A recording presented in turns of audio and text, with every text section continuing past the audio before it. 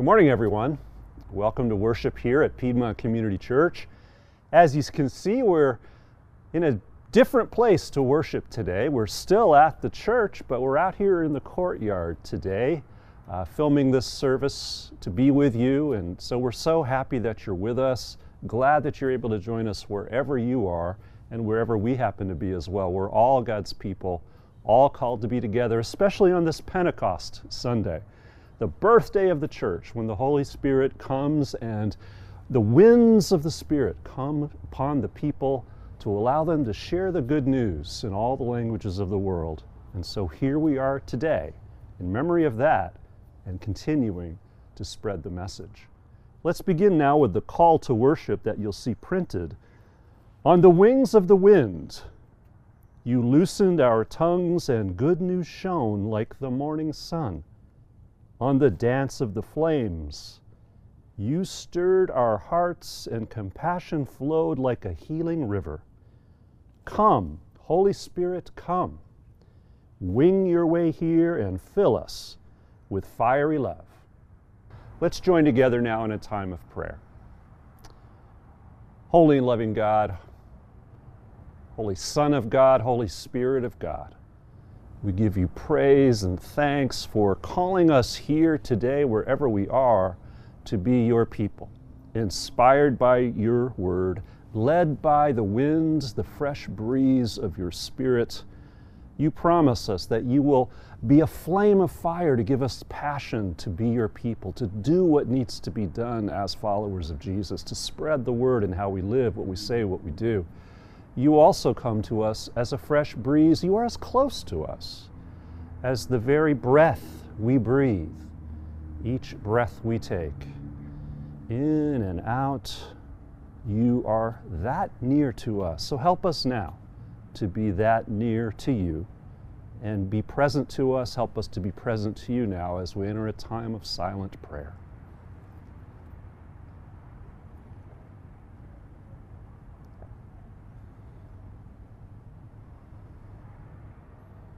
Amen.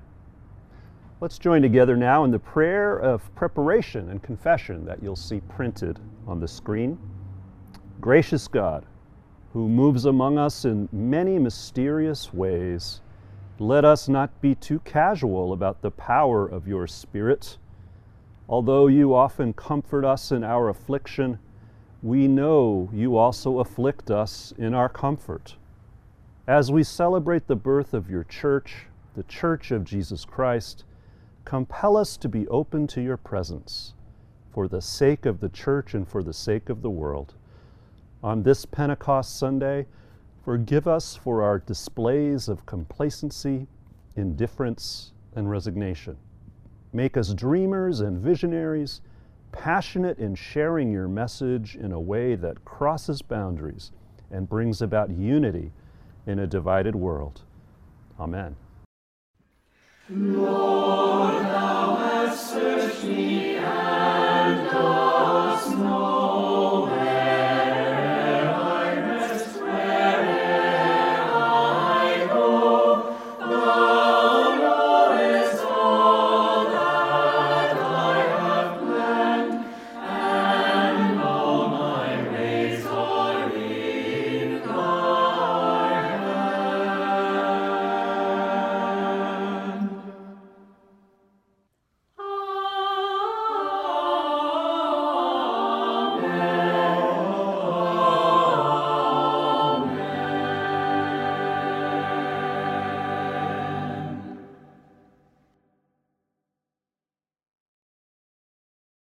Brothers and sisters, the good news of this day and of every day, every season of your life is that in Jesus Christ, God does forgive you, God accepts you, loves you, promises to be with you wherever you go. So receive that good news, that blessed assurance, pass it on in how you live your lives, and be at peace. Amen. Would you please join me in prayer? Heavenly Father, we are gathered this morning with hopeful hearts, with hearts that are turned towards you. Father, we want to glorify you in our thoughts and our words and our actions this morning, in this day. So Father, guide us and help us in those efforts. Father, we also gather as people that are in need of your forgiveness and your reinstatement. So, Father, forgive our sins. Cleanse us from all unrighteousness. And, Father, help us to live this day in a way that glorifies you. Father, we also want to lift up those that are in need this morning, those that are in need of your touch, your healing touch, both emotionally and physically and spiritually. Father, for those of us that are able and we have interaction with others, help us to be your hands and your feet this day. And Father, we want to thank you for all the ways that you've provided for us in the midst of hard times, in the midst of good times. So Father, we give you glory and honor and praise this day. And now let's pray the prayer that your Son has taught us. Our Father, who art in heaven, hallowed be thy name. Thy kingdom come, thy will be done, on earth as it is in heaven. Give us this day our daily bread, and forgive us our debts, as we forgive our debtors. And lead us not into temptation, but deliver us from evil. For thine is the kingdom, and the power, and the glory forever. Amen.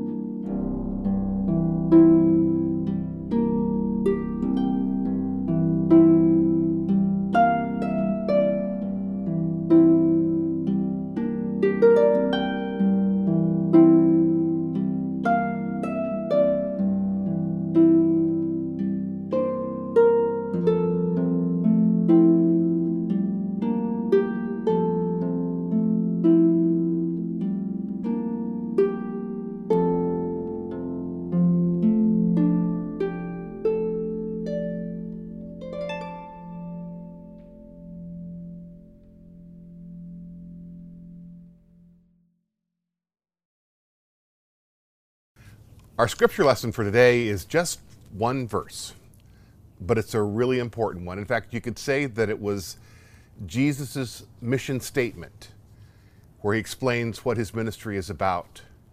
He says in the Gospel of John, chapter 10, verse 10, he says, "I have come that you might have life and have it abundantly." That you might have life and have it abundantly. I want to talk with you today about 8 things to do before you die. The subtitle is How Not to Be a Zombie. As you know, we have a real zombie problem in our society. Zombies have 2 characteristics. One is that they kill people. And 2, they have trouble turning corners. Have you noticed that? They have a problem with corners. But the real problem is that zombies are not alive. They came back to Earth, but not to life. They're dead people walking around the Earth. And if you look around your neighborhood, your workplace, you'll see that we do have a zombie problem in our society. Remember that prayer they taught you when you were a little kid that said, now I lay me down to sleep. I pray the Lord my soul to keep. If I should die before I wake, I pray the Lord my soul to take. When you think of it, that's kind of sick. No wonder the kid doesn't want to go to sleep. Pray the Lord my soul to take. But there's something that would be worse than dying before you wake. And that is if you died before you lived. If you died before you really lived. And so I'd like us to consider some things that we might do before we die. This is my list, not yours. Yours list will be different. But in saying some of the things that are on mine, it might spark some thinking of yours, of things that would be on your list. First thing on my list is to have more fun than anyone else. One of the things that we forget is to enjoy the little things in life and to just have fun. Ron Jones wrote in one of his books about a plane trip that he took one time that was way more fun than normal. He was going from San Francisco to Los Angeles, and they had pre-boarded on the plane some kids who were going to the Special Olympics down in LA. Special Olympics kids. And they were all there, and he said that as each person got on the plane, dragging their suitcase, they received applause from the kids. They were all there, they had yellow hats on, and he said, I sat down next to one of the kids, and I said, well, so what are you going to do at the games? And he said, with a big smile, we're going to kill them. Never seen someone smile that big and talk of death. He wrote this, he said, then when the flight attendants made their announcement, blah, blah, blah, in the event of the sudden loss of cabin pressure, the oxygen mask will fall down, all the yellow hats looked up. And then in the event of an emergency landing, your seat cushion is removable, they looked under the seat cushion. And then when the plane took off, they all cheered. Even some of the businessmen were cheering now. And then every yellow cap was focused on the drink cart as it was pushed to the front row. When a Coke was opened and given to one of the kids, the kid next to me jumped up and said, free Coke! He said it was the funnest plane ride I've ever had in my entire life. So the first thing on my list is to have more fun than anyone else. The second thing is to get some insight into who I am as a person. Socrates said that the main thing in life is to know thyself. Knowing myself is kind of hard. Have you ever heard someone described as clueless? A person who's clueless has no insight into who they are. And, when someone is a clueless jerk, that's really bad. That's insufferable. Jerks are okay. You can handle them if they know they're jerks. But clueless jerks are really hard to handle. And so I want to begin to try to understand who I am, who God created me to be, what I'm like. Therapy is one of the great ways that people get to know themselves. Also through reading, keeping a journal, talking with friends, being a member of a small group or a support group. I recommend getting to know your shadow, the part of yourself that isn't too attractive. You can learn a lot from your shadow. Third thing on my list is to make myself as interesting as possible. It's a mistaken idea that some people, like movie stars or celebrities, are just born interesting, and other people are just born regular. No one is born interesting.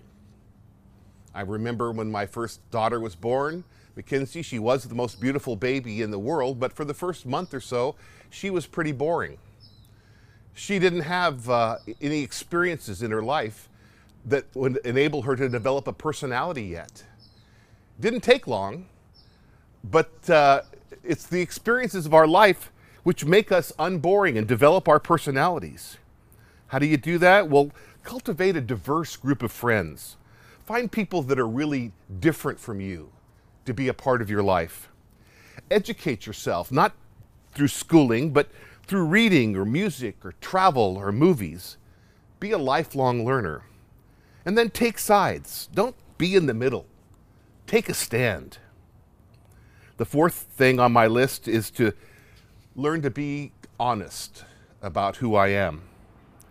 I'd like to be more honest with other people, taking the chance, the risk to reveal myself. There's a songwriter named Christine Lavin, and she wrote a song about her experience dating. It's called, "It's a Good Thing He Can't Read My Mind." I'll read you one of the verses. "I am eating sushi when I do not like sushi, but he loves sushi and I love him. I'm poking with a chopstick at a living, breathing fish stick. Oh my God, I think it's trying to swim. Some say eating sushi is like chewing on your own cheek or sucking down a bucketful of tentacled slime. I do not like sushi, but look, I'm eating sushi. It's a good thing he can't read my mind." How would you rate that relationship in terms of honesty? How long would you give that relationship if they continued to fail to be honest with each other? And then the fifth thing I'd like to do before I die is to learn to accept other people as they are and stop trying to change them. This has been a hard one for me because I tend to think that other people should be as I think that they should be, that I'm right.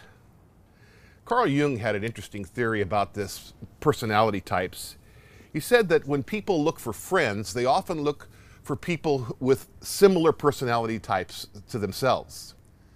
But when people look for mates or partners, they often are attracted to people who are very different from them, who are complementary, who have this half of the circle and that half of the circle, and then they make a whole together.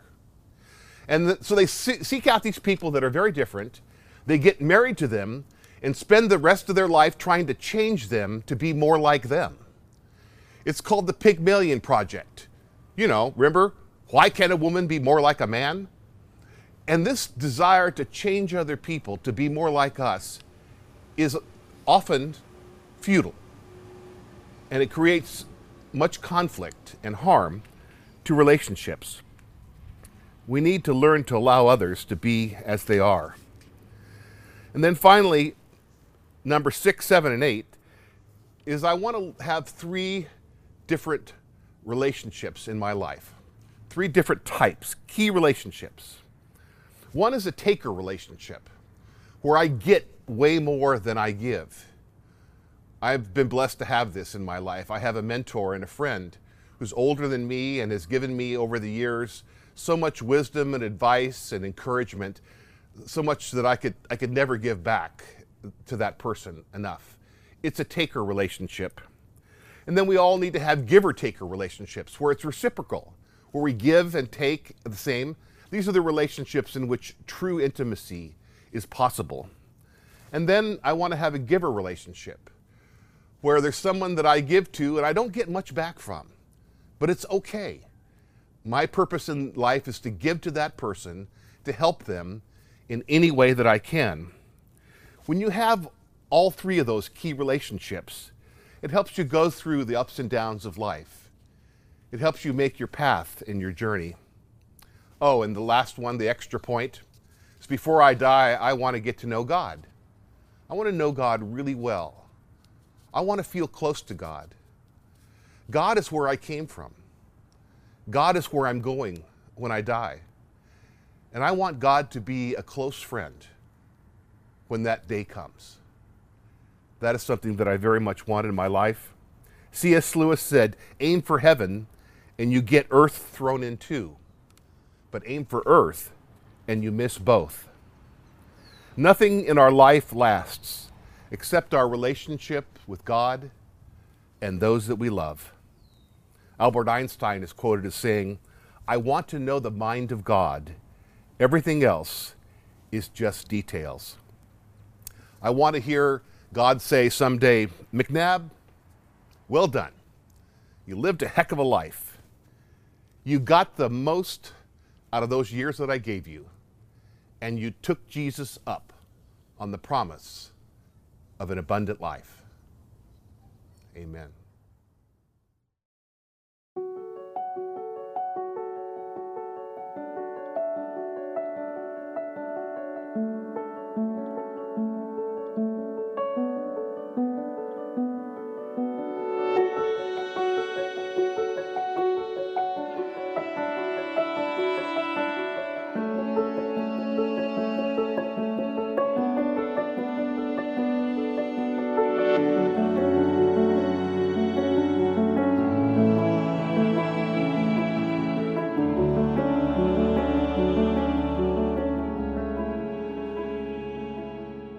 As pomp and circumstance serenades you down the aisle, take a moment to contemplate how you arrived. Remember the help your parents gave and the sacrifices they made. Spare a thought of gratitude for the teachers who were willing to explain things one more time. Be thankful for the friendships you've made, the life lessons you've learned, and all the experiences you've had, the good as well as the bad. They've shaped who you are today. Realize you're not just heading toward your high school graduation, you're stepping into your future. This is the day you've been preparing for, since the day you first walked through that classroom door. Now it's time to say goodbye and spread your wings. You're ready to fly. Dare to jump into your future with enthusiasm. Dare to place no limits on what you hope to accomplish. Dare to dream big and realize it's not just a cliche. Dare to bring excellence to everything you do. Dare to love and serve others. Dare to succeed beyond your wildest expectations. Dare to trust God and your faith and the experiences you've had with Him as a measure of His faithfulness going forward. Excited and scared, hesitant but competent, committed, filled with hope, filled with excitement. There is no pandemic that could change your course. In Jesus' name, amen.